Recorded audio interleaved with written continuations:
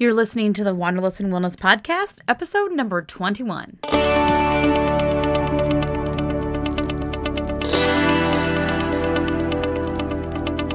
You're listening to the Wanderlust and Wellness Podcast, a podcast and community for women just like you, women who have put themselves on the back burner for so many years as we live the college, job, plus mortgage, plus career, plus parenting life, but are ready to now press the reset button and start creating a life that sets our souls on fire. Pull up a seat, grab a cup of coffee, and come listen to conversations with real women just like you who are learning how to create a fulfilled life around eating well, living well, and traveling often.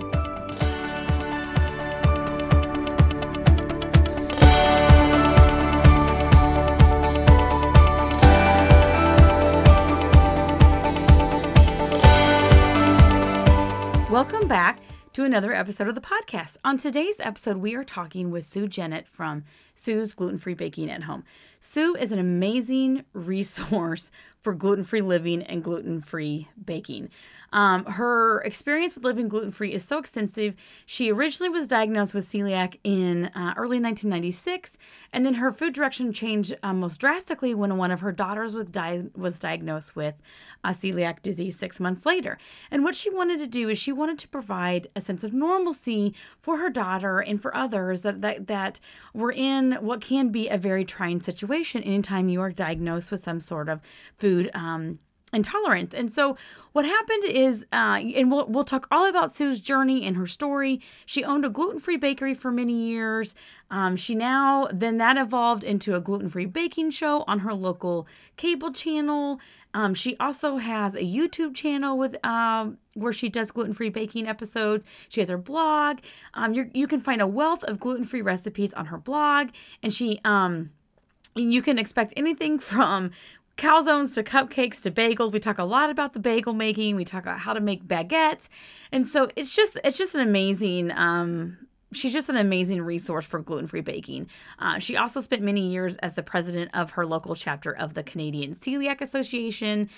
She operated a celiac kids camp because she really wanted to help individuals that maybe are suffering from a celiac diagnosis or need to live gluten-free to have a healthy, a normal life and not feel excluded and isolated by that diagnosis. And so without further ado, let's jump right into the episode that is chock full of amazing tips and strategies for gluten-free baking. Welcome back to the podcast. Today we have Sue Jennett joining us for an Eat Well episode, and we're going to be talking about a topic that is near and dear to my heart, which is the realities of living with food allergies and sensitivities, and more specifically living with celiac and living gluten-free. So before we jump in, first I want to welcome you to the podcast. It's great to be here, Jennifer. Thanks for having me. Awesome. I'm excited to have you. You seem like such a wealth of knowledge of living gluten-free and adjusting, your foods to, the reality of living with gluten-free. So I'm so excited to have you on here. But before we dive into, all the topics surrounding gluten-free, why don't you give us a little bit of your backstory of your experience and how you got to where you're at today?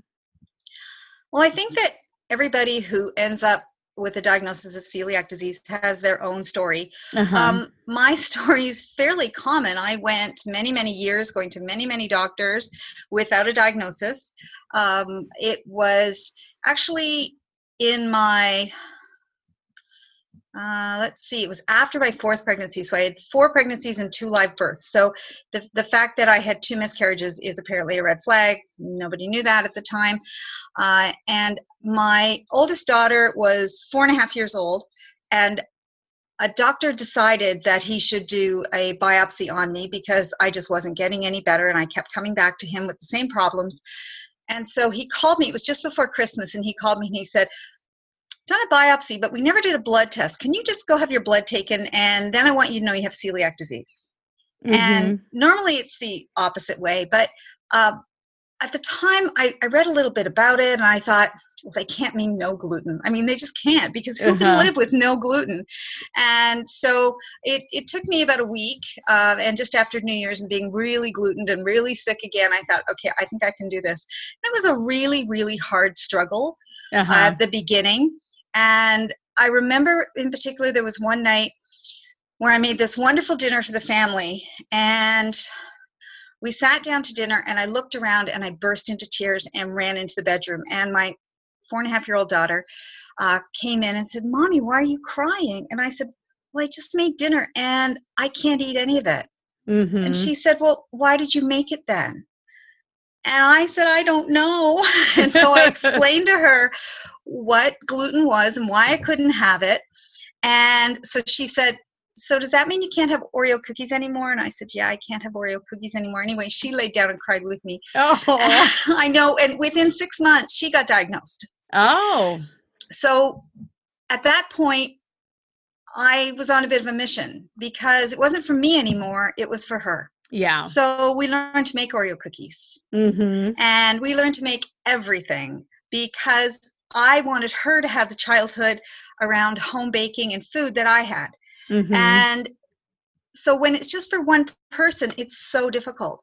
But when it's for more than one person, when it's for a child, you just pull out all the stops. Mm-hmm. And so from there, we just learned to bake everything. And actually, we were living in Bermuda at the time.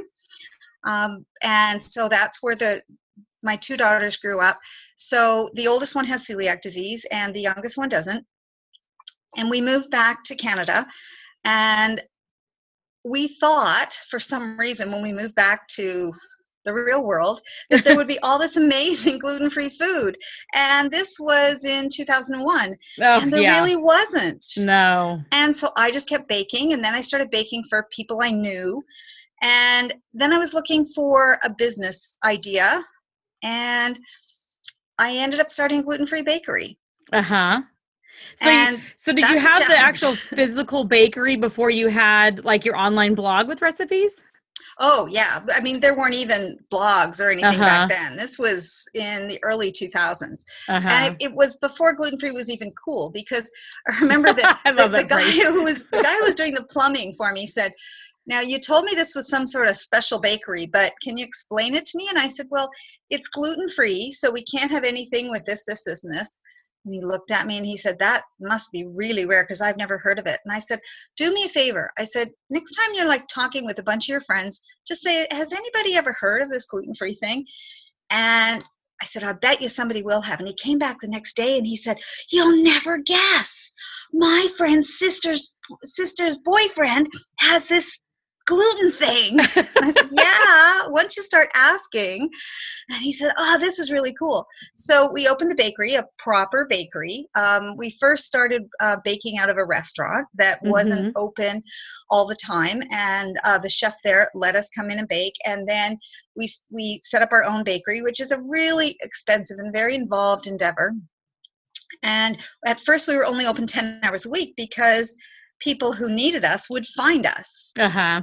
And we started refining our recipes and doing more and more. And we did reach a point that we moved from those premises to more sort of commercial premises, and didn't have a storefront anymore, and started supplying different schools and other institutions and stores. And then we reached a point where somebody was offering to buy us out.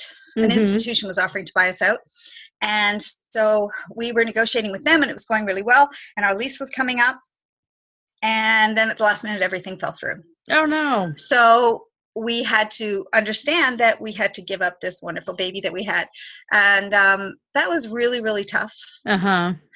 Um, but then that led me to the next chapter of my life, because here I was with all of this information, how to do things that people really hadn't done commercially before. Like, have you ever Uh-huh. tried to make gluten-free bagels? It's hard. It is. Well, the problem when you run a bakery is you don't only make them once, you have to make them identical every Right? single time. Yeah. So we came up with a really ingenious way to make bagels.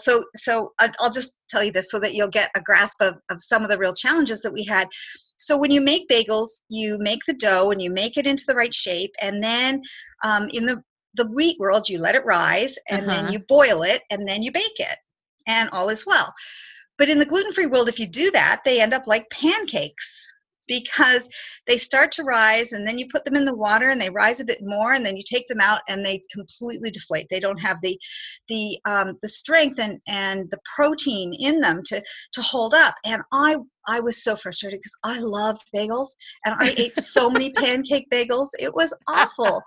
And so we figured out that if you took the bagels and shaped them and then you put them in the freezer and you boiled them from frozen and then baked them, that they wouldn't deflate. Wow. So So did we you came just up with, like trial and error your way through this? oh, absolutely, Uh-huh. absolutely. And we came up with some really cool ways to do things that have nothing to do with the way they do things in the wheat world.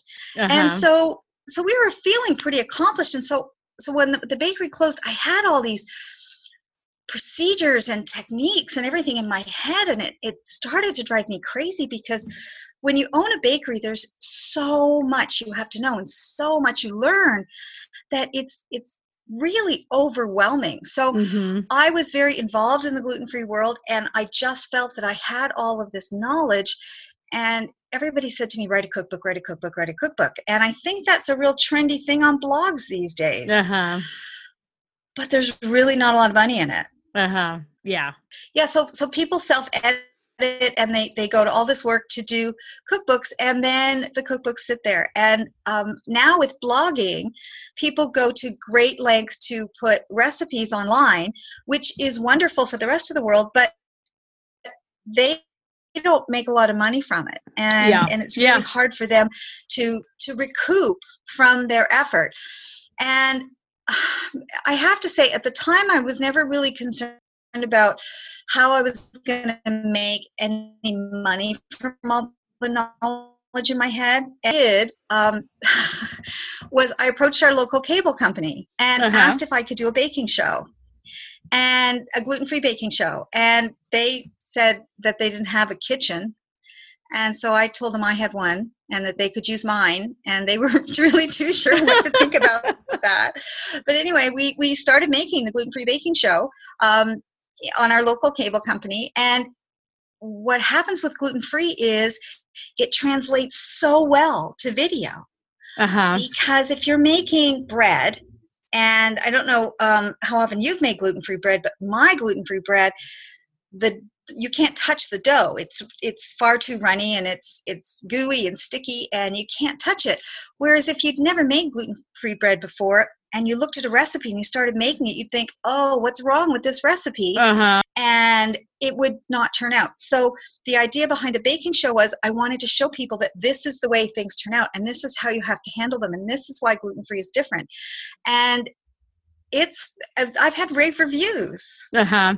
Well, yeah, because I think on video you would be able to show the technique and the process, where if you're blogging, you have text, maybe some, images, but with the video, like you can, like you said, like you could actually show people like this is how it's supposed to look and this is what you need to do, rather than trying to do it, over text and still images. Yeah, and it's the sort of thing that, like I say, some things translate better to video than others. And so the cable company was it was Cogeco Cable. It's now called Your TV here in Ontario, and they were really good about putting things online for me on YouTube so that Uh-huh. more people could see them.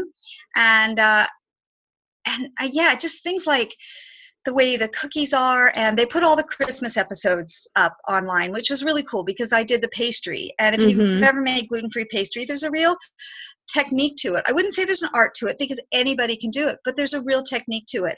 So to be able to show that in video in a real nice format is a, it feels like I'm getting it out of my head, Uh-huh. and Yeah. and that's really cool. So a lot of people have been turned on to baking gluten free, and I think that it's something that you sort of have to get your head around because you won't even necessarily use the same tools that you use when Mm-hmm. you're doing wheat baking. The other thing with working with the cable company, is that I have pretty well 100% artistic control over the show. Oh, So that's I get to great. choose I get to choose what recipes I want to do. I get to choose how I want it to look. I do some tips and techniques and I come up with those. And so they just sort of film it and put it all together in a really professional manner. But the problem with it is I have 100% artistic control. So it's up to me to Uh-huh. make sure that I do everything. And if you've ever tried to make 6 things in one day and have them all turn out, and make sure you have enough of each flour and all of those things, it's sort of stressful. And Uh-huh. then the other thing was that it's up to me to promote the show, because they'll do the show and they'll put it on their local cable, and then if I want anything else to happen with it, then that's up to me. So I Mm-hmm. started a website, and that's where all the recipes are. And then each Monday, because the show was on Monday nights, I would upload the new recipes that were coming on that night. Uh-huh.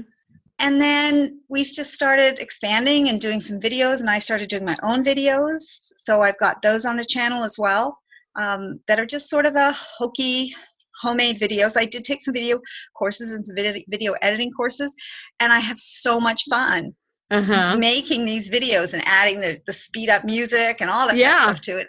And it's lots of fun to do. But again, it depends on the content. And I think that the content really, really shines for itself.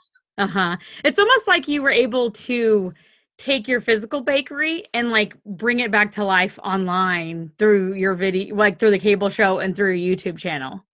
Oh, that sounds so nice to hear, because anybody out there who has brought a business up like a child and then you lose it, it's really hard emotionally. Uh-huh. And so to say that it's sort of still alive in the bake show, that makes me feel really good. Yeah, yeah. Awesome. I've done a lot of other things with the baking. I'm the president of our local chapter of the Canadian Celiac Association Mm-hmm. here in Kingston, Ontario. And so my daughter, when she was a teenager, couldn't go to camp because there was no camps.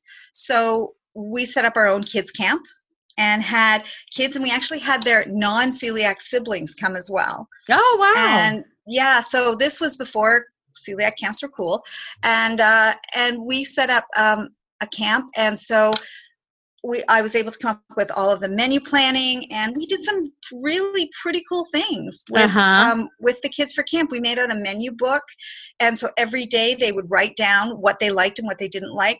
We got sponsors to donate a lot of stuff to us so that kids tried things for the first time. Uh-huh. Um, Cool. we actually had a food fight one day because, heaven forbid, gluten-free food is so expensive that kids can never Right. have a food fight.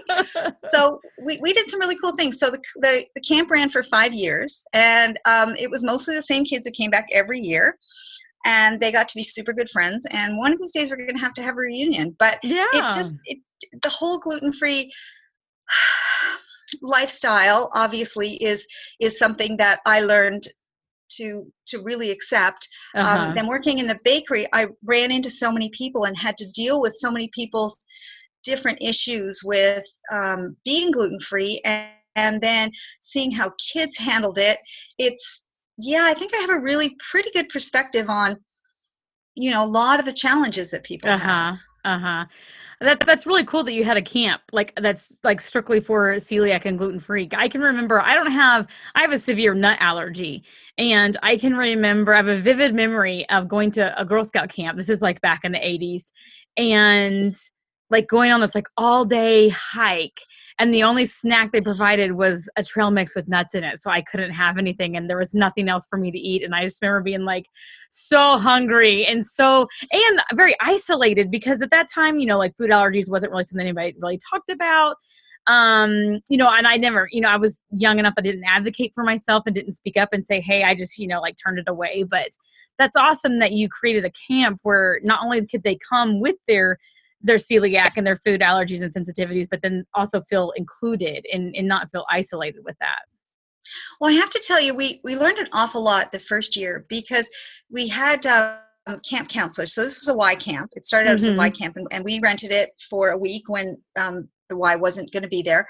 But the Y counselors stayed, and they said to me after that they'd never seen any kids like this before.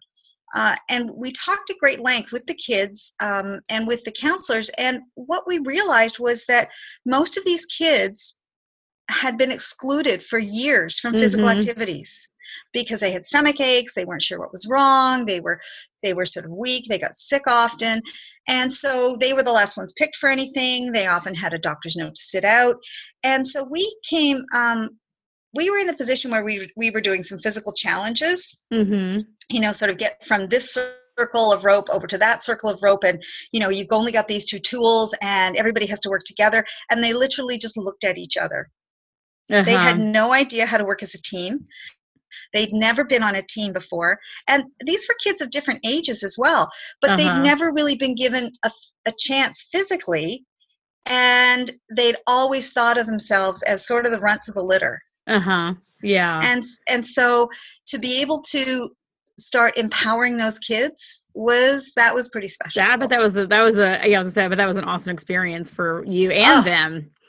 It was amazing. It was amazing. And then to be able to feed these kids so much stuff that they'd never had before, because in a lot of cases, if you're the only child in a family with celiac disease, I mean, we know it's somewhere else in the family, but somebody doesn't either want to come forward or, they haven't been tested or whatever.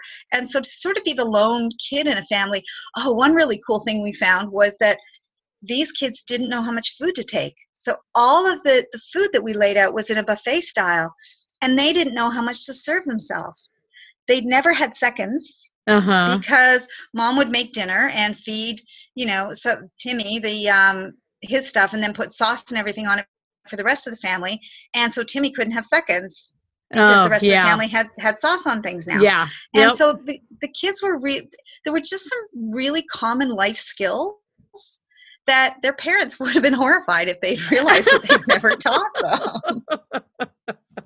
But it's just sort of the way their life went, and nobody realized that they didn't know how to portion their food until they had to do it.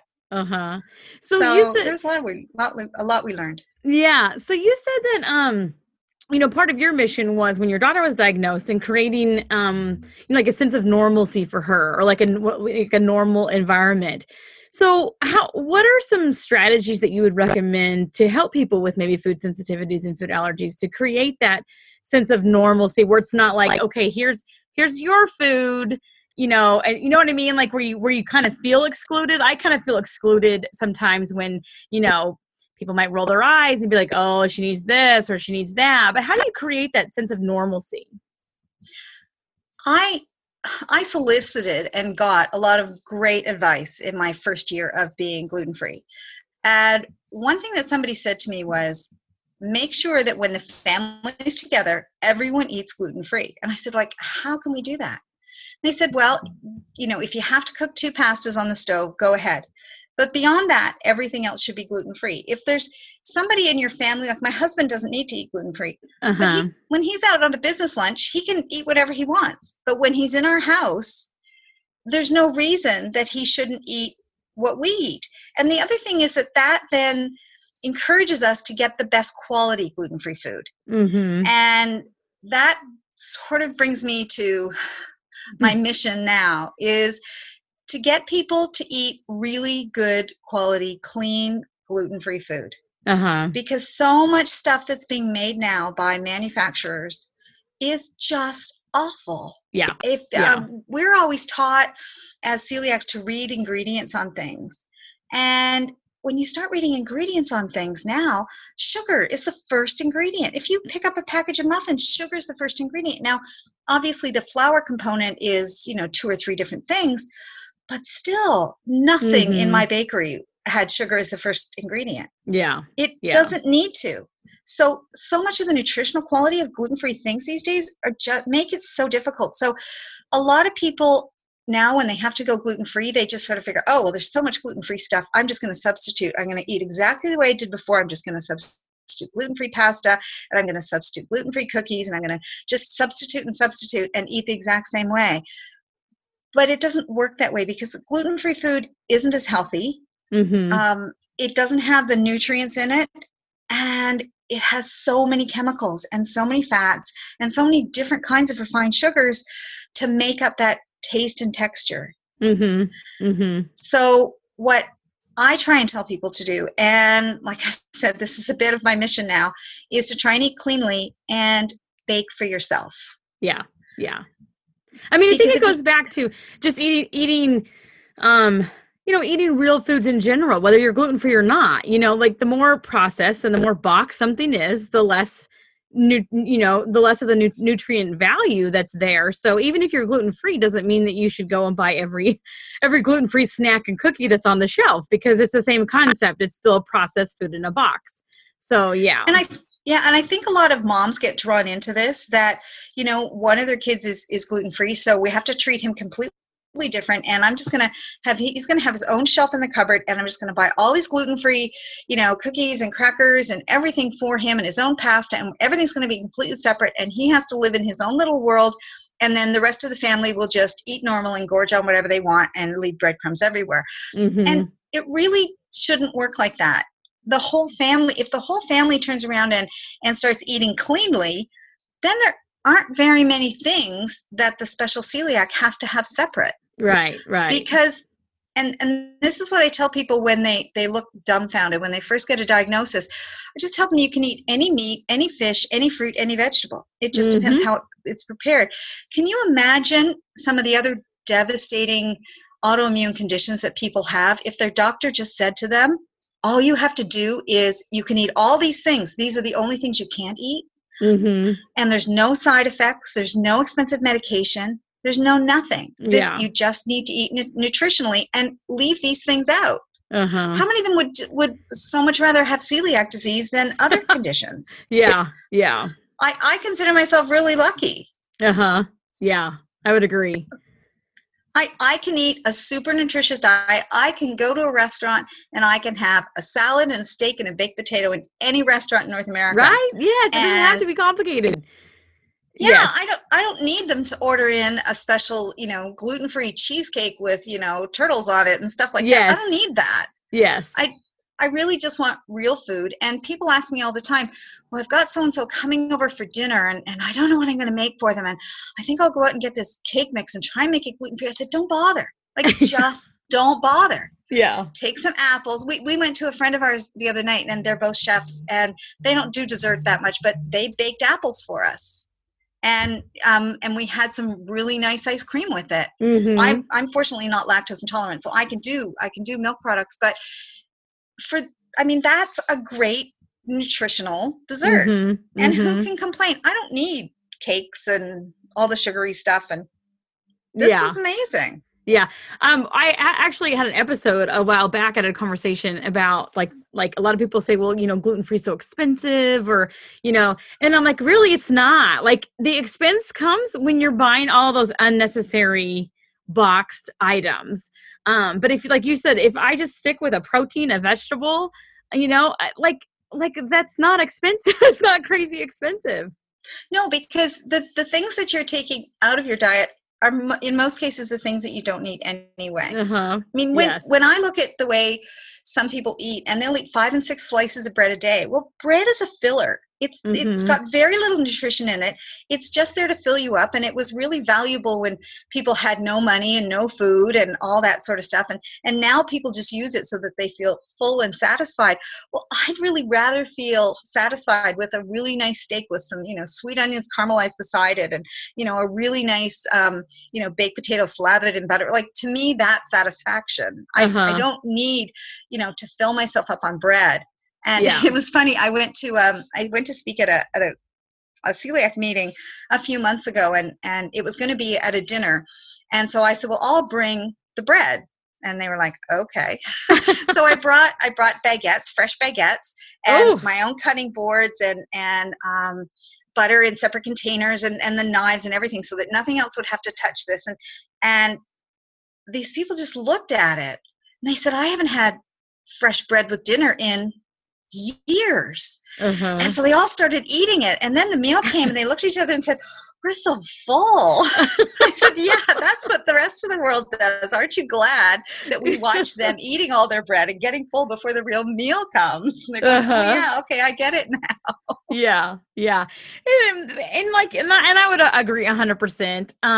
But it is nice that if you do want like that bread or that, pastry or whatever, that you have created a whole wealth of recipes that where people, can have those, but yet in a gluten-free fashion, because I find gluten-free cooking really not that difficult, but gluten-free baking, no, I find that very challenging.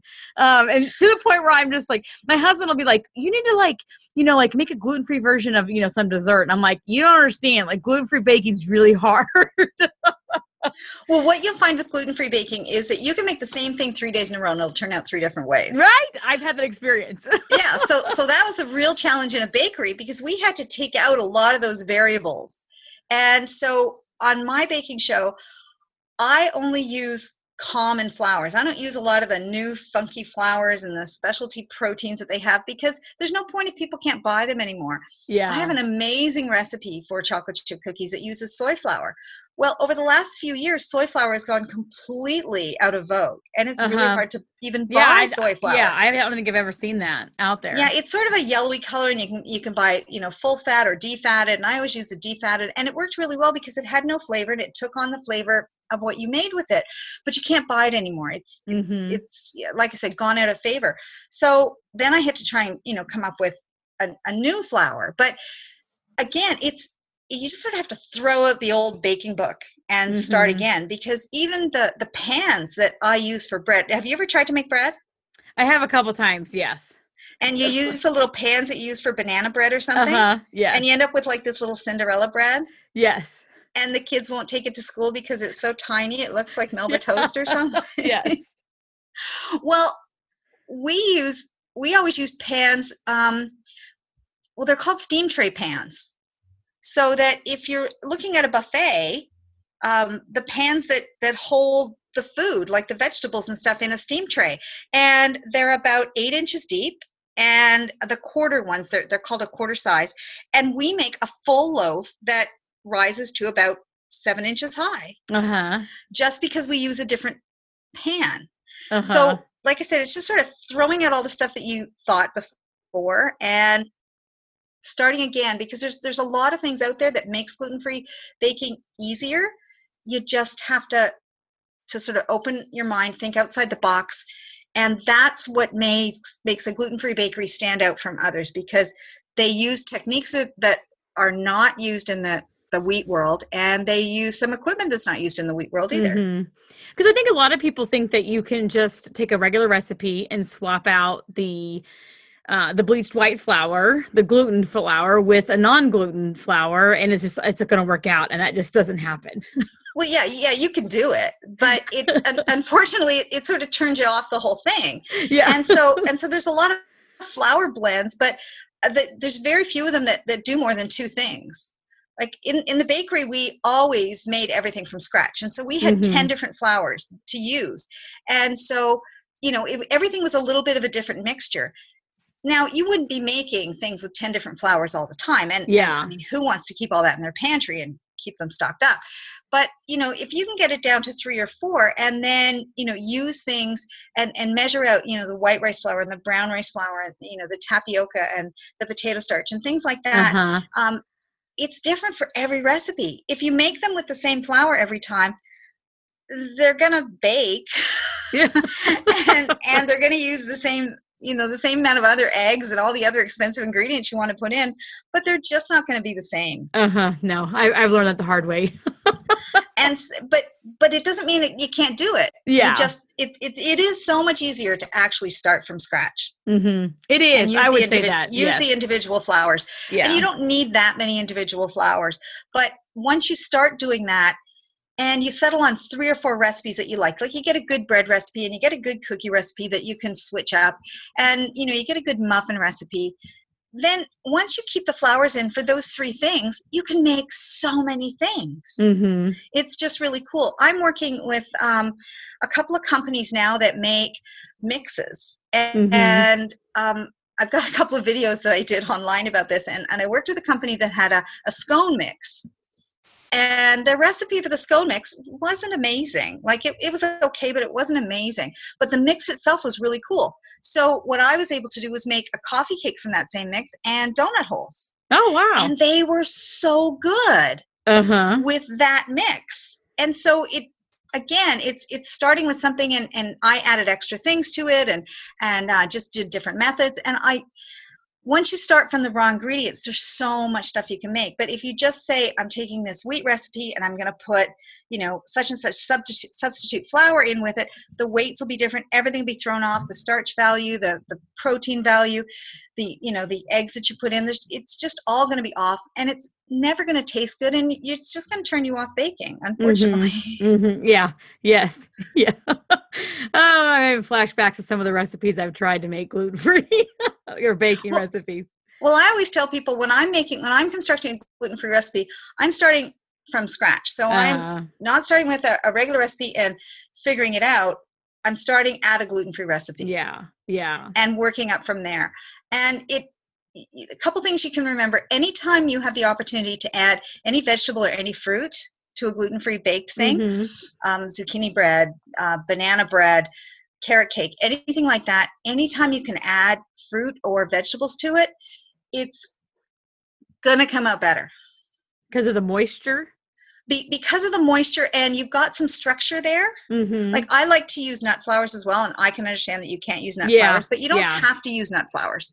But it's that structure, and like apples will hold things together a lot better. Like it just works better. They're natural things that you're putting in there, and it's not a whole lot of chemicals, and it just works really well. When I make my carrot cake, we use pineapple and carrot. And then you add the flowers and everything to it, and you add raisins, and it turns out so amazing. Sounds delicious. Yeah. Yeah, I'm glad you brought I'm glad you brought up the nut flours, because that was one of my early frustrations when I first started the blog. I actually started my food blog out of frustration because I was trying to eat healthier, and so many of the recipe replacements took out, like regular flours or regular ingredients, and replaced them with like a nut base, like almond milk or almond flour. And I was just like, or like a healthy, trail mix that had nuts, or like cheeses made with cashews. And it was just like, where are the healthier recipes that don't have nuts? And so I was like, what, I'm just going to start my own blog with my own recipes that are healthier, a healthier version and a gluten-free version that also don't have nuts. Well, the thing that nuts adds is it adds a protein factor. Yeah. So when you take out the gluten, which is a protein, so it's that strength that helps hold things together and hold things up, then, you have to add in some other protein. So we use a lot of eggs that we add in. And like I said, anytime you can add a fruit or vegetable, not that there's so much protein in, but they do seem to bind things really well. We can add gums as well, guar gum or xanthan gum. So there's different things that we can do to sort of bring that protein content back into things. Again, it's starting with a recipe that is gluten-free from the ground up. Are there any gluten-free, like there's a lot of like, gluten-free flours, like, already, like where you take all the different flours and they're together in like a 1-for-1 gluten-free flour. Are there any that you've had experience with that you like, or do you just strictly like to just, kind of put your own together? I haven't found any that work really well. The only one I use, and I use it's usually the base when I start constructing a recipe. It's Betty Hagman. She was the first person who really made proper gluten-free cookbooks years ago. She was called the Gluten-Free Gourmet, and she had like 5 or 6 cookbooks. I met her once at a conference, and she died not too many years after that. But she had a mix. This mix has been around for like 30 years, and it's 2 parts white rice flour, or you could use brown rice flour, and 2/3 of a part of tapioca starch and flour. It's the same thing, and 1/3 of a part of potato starch. So all of those things are really, really simple. So that makes up. So if you're doing it in cups, so you've got 2 cups of white rice flour, 2/3 of a cup of tapioca, and 1/3 of a cup of potato starch. So you've got 3 cups. So whenever I'm starting a recipe, I always start with that. And Oh, then okay. I'll say, oh, well, this is too something. It's too chewy, or it's too dry, or it's too something. And then I'll start switching up the flour. So like I said, I start from the ground up with gluten-free. But that mixture, flour mixture, makes amazing sauces, makes Mm-hmm. amazing gravies. If you're making something like an angel food cake that only needs a small amount of flour in it, Mm-hmm. that works perfectly. Oh, okay. So it's a good blend, and it's a good blend you can make yourself, and you don't have to um, buy the expensive blends. If you start looking on different blends, what's in them, because I don't think people do that. Like, I guess I'm just a label junkie, but if you start reading what's in a lot of the blends, a lot of them are really very similar. And if you Yes. understand that the way the order that the things are on the label is the volume order that they Yes. are. Yeah, I So did know some of that. them will have gum in them, Mm-hmm. but I think it's easier if you could add the gum separate, because then you can control that. Mm-hmm. So if you're going to make things like pancakes or muffins, yeah, you can sort of come up with a simple, biscuity type thing. But once you get beyond that, you're really not doing justice to the rest of your ingredients by using a straight flour blend every time. Mm-hmm. Okay, that makes sense. So let me ask you this question. What was what is the most challenging recipe that you have adjusted to a gluten-free version? I think it was the bagels. Yeah. I think it was the bagels, because it was 10 or 12 years. And the other thing is that pretzels, the ballpark pretzels, Yes, yes. well, they're virtually bagels. But Yeah, I can see they're that's very similar. Yes. yeah, but Yeah. it's the same dough, but it's just handled a little bit differently. And I really just wanted a ballpark pretzel. And so again, I would make the dough and it would taste amazing, but it just looked awful, and it wouldn't hold up, and I couldn't, it would just break apart, but it tasted really good. So I would work on that and put it away and work on it and put it away and work on it and put it away until um, it I was talking to a chef friend of mine, and they said something, and it wasn't about the bagels, it was about something else. They said, well, have you tried making things and um, par baking them so that they could be baked off at a bakery somewhere? And I thought, oh, I could maybe do that. So I tried doing that with a few things, and I thought, this is cool. And then it all of a sudden dawned on me that maybe if I did that with the bagels. Mm-hmm. And so I did it, and I was so happy. And so it just gave me such joy. And whenever we'd have to make bagels, I was usually the one who made them from start to finish, because we would bake off hundreds and hundreds of bagels at a time. And it's a lot of work by the time you're I boiling them bet. and baking them and boiling more and baking them and taking them out of the freezer.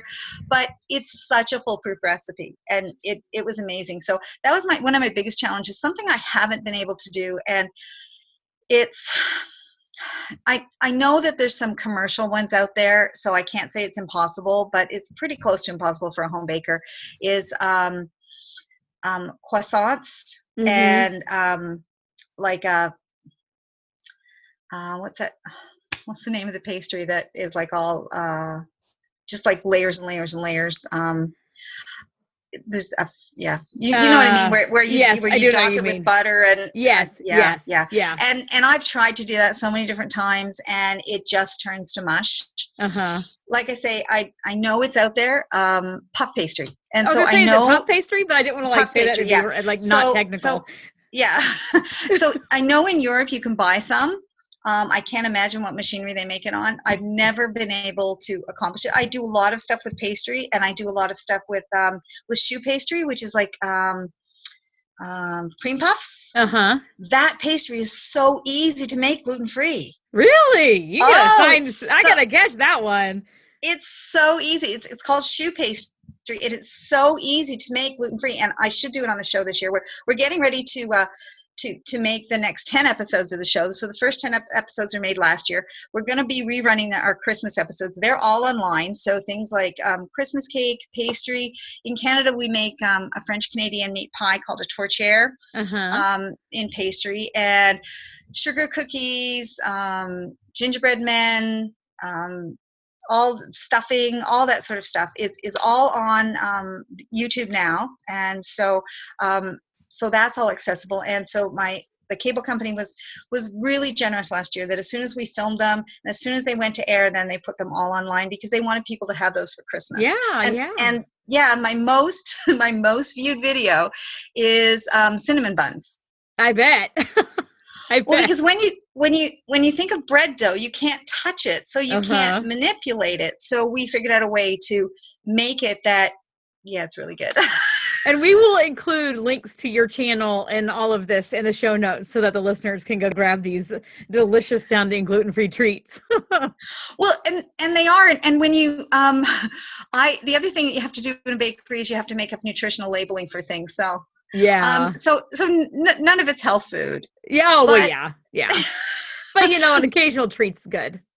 well, the thing is, if you're going to have an occasional treat, you might as well have an occasional treat that's good Yeah. and is more nutritious, and it doesn't have all the chemicals in it. And the other thing with gluten free is it freezes so well. So Mm-hmm.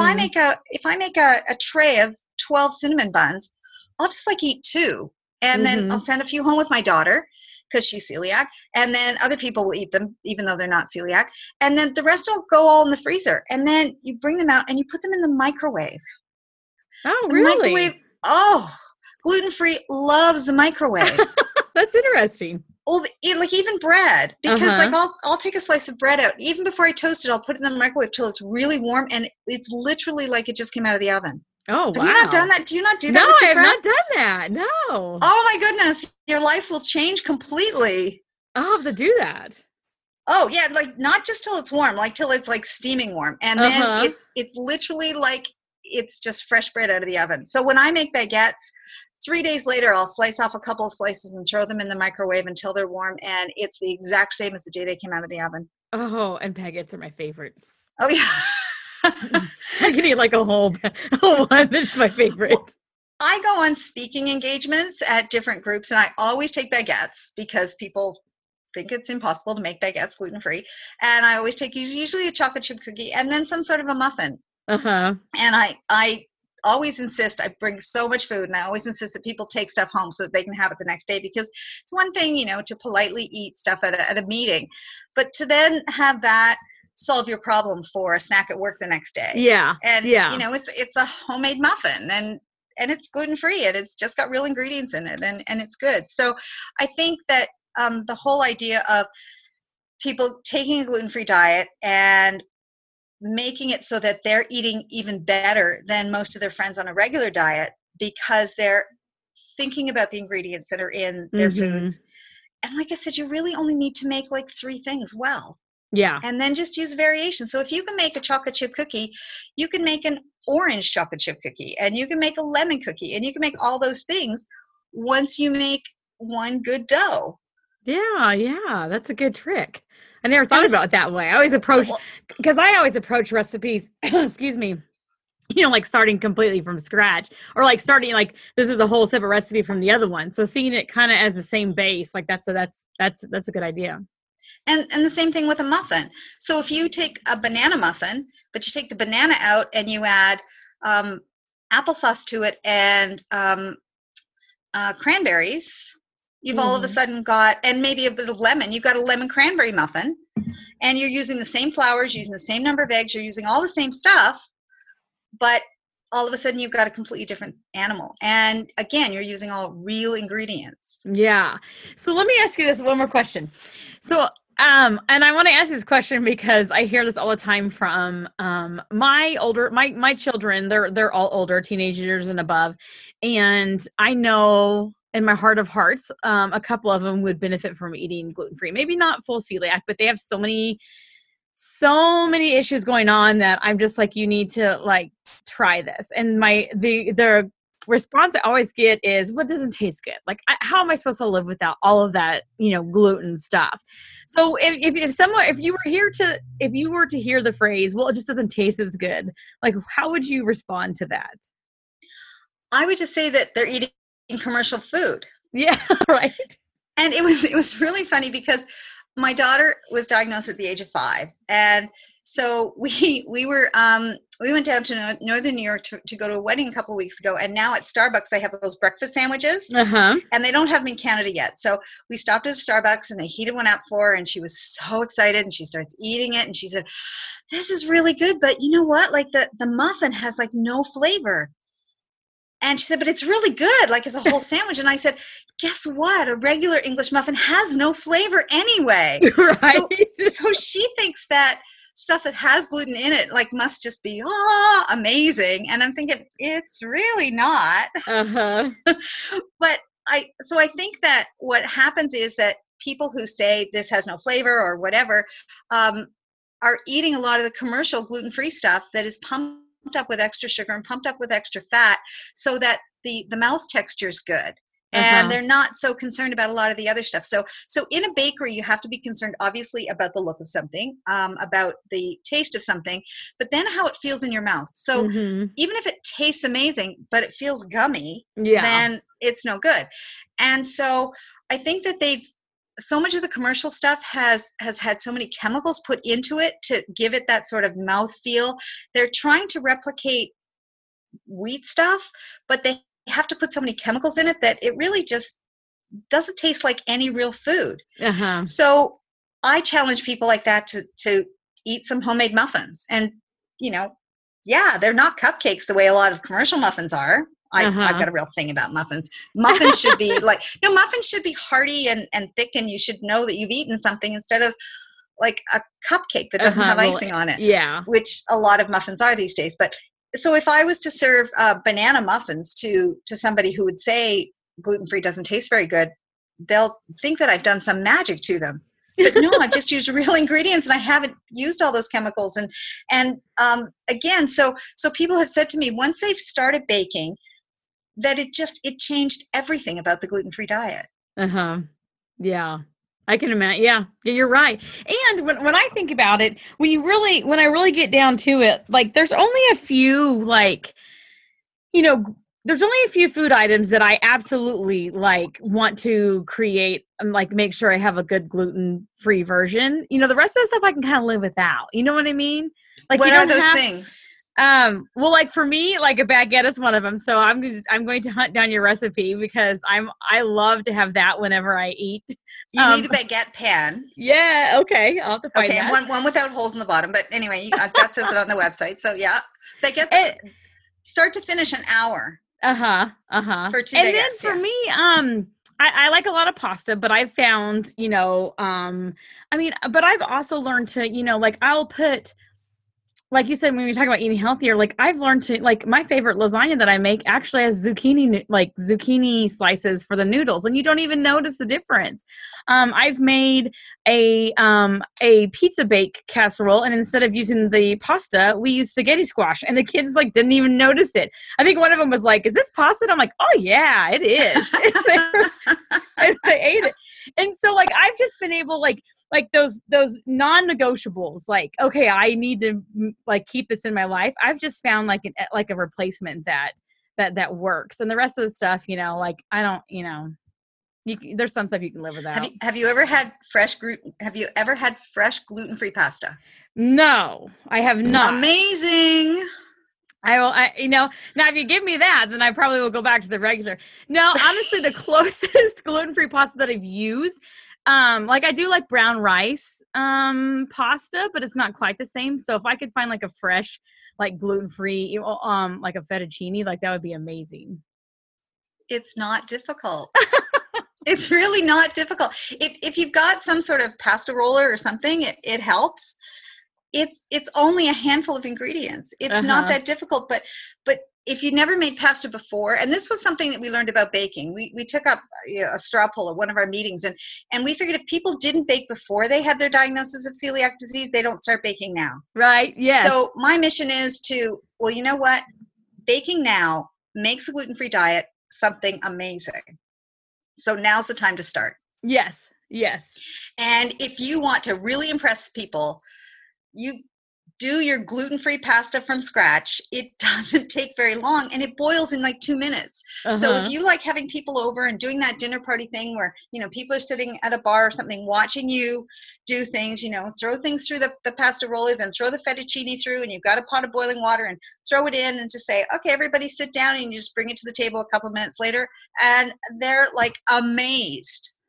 And it's not hard. I am going to scour your recipe archives and solve all of my problems. But it's a state of mind as well. Yeah. Pizza. I don't know what you do for a pizza shell, but a lot of the pizza shells on the market are really not amazing. Yeah, I've had some terrible ones. I've had some not so bad ones, but I've had some really bad ones. Well, there's a bit of an art to making pizza dough, and I remember I had as my guests on the show when we made pizza, I had this man and his son was, I guess, about 17 or 18, and he just loved everything gluten. Like, he was the celiac in the family, and the dad did a lot of the cooking for him, and he really wanted a good pizza. And I said, well, come on the show and I'll show you how to do it, and you can press out the dough and all that stuff. And so then we baked some in the oven. And then I said, okay, now let's go to the barbecue and we're going to make pizza.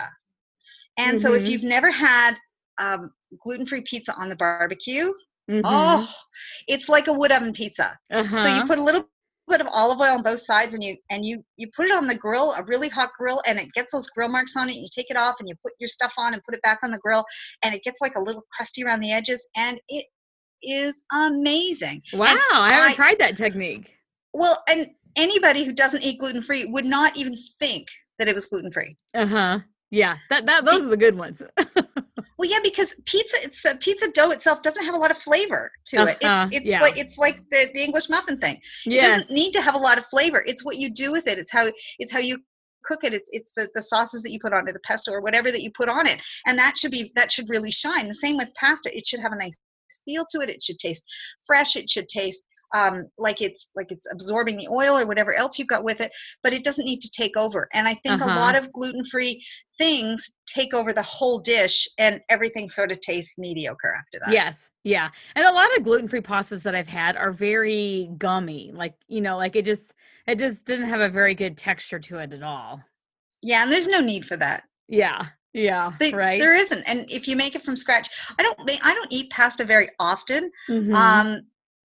I just don't, I guess I've gotten out of that. I eat a lot of salads, and I eat a lot of, meats, and it'd be really hard for me to become vegetarian, but, yeah, and I don't eat a lot of desserts. So whenever I make a lot of desserts, like, people know me because I show up everywhere with desserts, because I have to make them, and I have to make different iterations of them to come up with a good recipe, but I'm not going to eat it all. So if you've got a family that's going to eat it all, more power to you. Yeah. I think that's kind of common.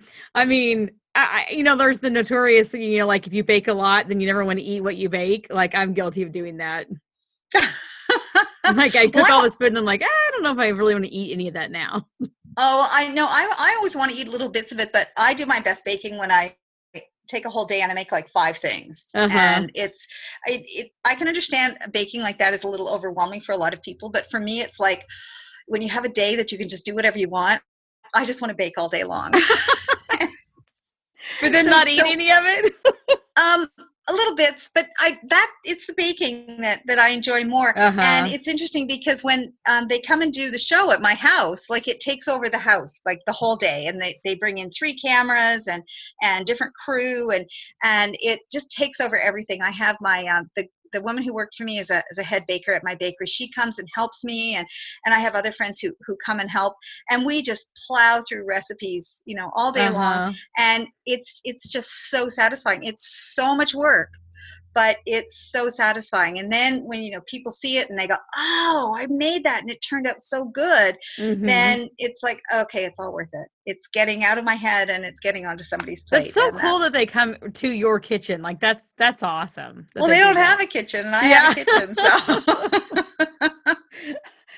All right. Well, last question I want to ask you. I ask this question in different variations for all my guests, but What is your best piece of advice to someone who is brand new to adjusting to a gluten-free lifestyle? I think we went over some of it already. Uh-huh. I I remember there was a gentleman who came into my bakery once, and he was really frazzled, and it was an older gentleman, and he said, "I'm here to buy some gluten-free food," and he was not happy at all, and I said, "Well, what are you looking for?" He said, "My wife just got diagnosed with celiac, and she's in the car, and she's got all these other things wrong with her, and this is the last thing we need, and I just don't know what I'm going to do now." And I looked at him and I said, "She's so lucky." And he looked at me out of the corner of his eye and he said, "I don't think you heard me. Like, we don't need this." And so I had a discussion with him and I explained that a lot of the other things that she had wrong with her were likely because her Yeah. body hadn't Due been getting the to, nutrients yes. over many years, and that finding out that she had celiac disease is like getting the key to unlock Mm-hmm. a healthy future for her. And yes, I'll sell you this bread and I'll sell you this and I'll sell you that, but by her going gluten free now, she's going to be able to um, get over or get a handle on a lot of things that were really debilitating to her. And so we talked for about 10 or 15 minutes. The poor woman was still in the car, but we talked for 10 or 15 minutes. And by the time he left the bakery, he was so happy. He said, "I cannot wait to go and tell her." That's And so, awesome. well, so I consider myself one of the lucky ones. I consider my daughter one of the lucky ones. Um, we found out when she was 5. I was quite a bit older. But for every person who has celiac disease, there's a whole lot of us walking around who don't know. And Uh-huh. they're the people Yes. who are Yeah. suffering. They've got other autoimmune conditions that are happening to them because they don't know they have celiac disease. So the idea of getting diagnosed is an amazing thing. It's the Mm-hmm. start of a whole new life. And It's so almost, then you can start taking control. yeah, it's almost like you found like the source. Like you said, the key. Like it could be the source of so many other issues that you don't even realize that they're all connected. Absolutely. I remember I would get on kicks when I was younger, like in my 20s, and I would decide I was going to do running or decide I was going to go to the gym. And no matter what I tried to do physically to get healthier, I would injure myself. I would, get a stress fracture, or I would get this really bad infection, or something would happen. And I didn't realize I was as run down as I was until I sort of pushed myself a little bit. And I realized later that my body was a mess, and it Mm-hmm. was trying I was using all of my strength internally just to sort of live day to day and try and be normal. And once I found out what was causing it and how easy a fix it was just to take one thing out of my diet, Uh-huh. and I would be healthier than most normal people walking around who didn't have celiac disease. It was like, oh, Yeah. this is great. Right. Yes. I just feel so lucky. And so over the summer, I did a video, and you can link to it as well, that is 5 things everyone needs to know about a gluten-free diet. Uh-huh. Because there's so much misinformation out there. And when you say to somebody that all of a sudden they have to eat gluten-free, it's just like this huge weight that's put on them. And Uh-huh. I would really like them to look at it as, unfortunately, it's like it's you're fortunate because it's like lifting a huge weight off of you.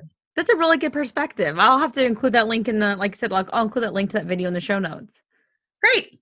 Awesome. Well, tell the listeners before we get off here today, tell the listeners where they can find you out there on the internet. Sue'sGlutenFreeBaking.com Okay. is the website, and I have a blog at Sue'sGFBaking.wordpress.com.